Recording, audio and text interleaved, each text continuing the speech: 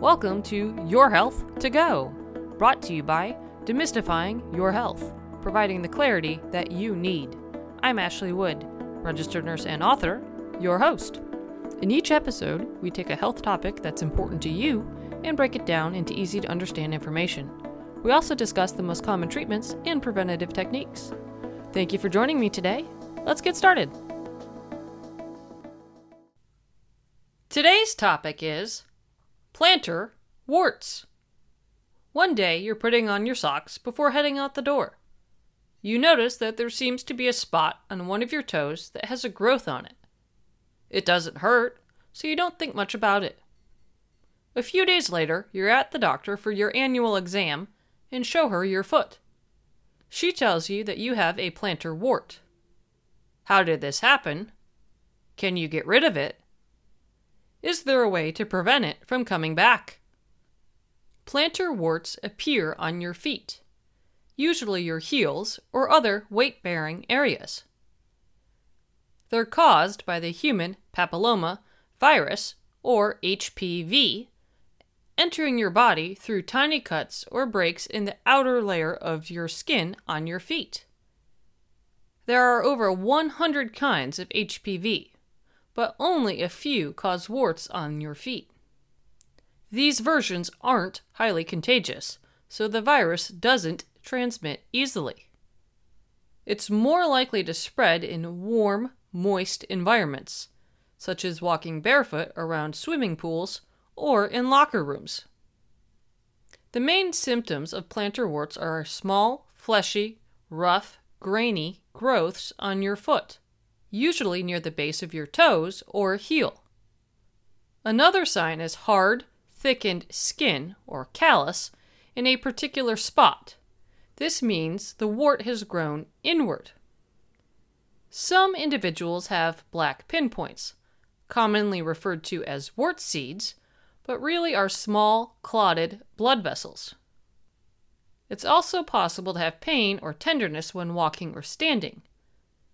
Sometimes the discomfort causes you to alter your normal posture or gait, which can lead to pain in other parts of your body. Not everyone who comes into contact with HPV will develop warts. However, certain things can increase your chances, such as being a child or teen, having a weakened immune system, having a history of plantar warts, or walking barefoot in areas where the virus is more likely to survive.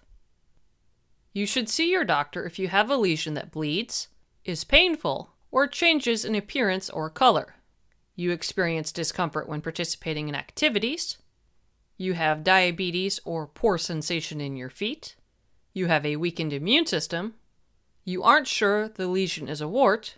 Or you've tried treating the wart, but it persists, multiplies, or reoccurs. Most plantar warts are harmless and will go away without treatment, but it can take a year or two. If your warts are painful or spreading, there are over-the-counter treatments available. Often it takes repeated treatments to get rid of the warts, and they may come back later. If these solutions don't help, your doctor has a variety of options that may. Salicylic acid removes layers of a wart a little bit at a time and might stimulate your immune system's ability to fight the wart. Another possibility is cryotherapy, which involves freezing the wart with liquid nitrogen.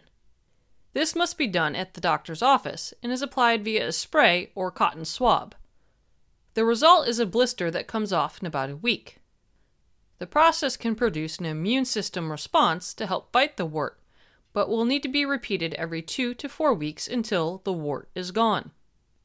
If the previous options don't work, your doctor may try shaving the wart surface and applying trichloroacetic acid with a wooden toothpick.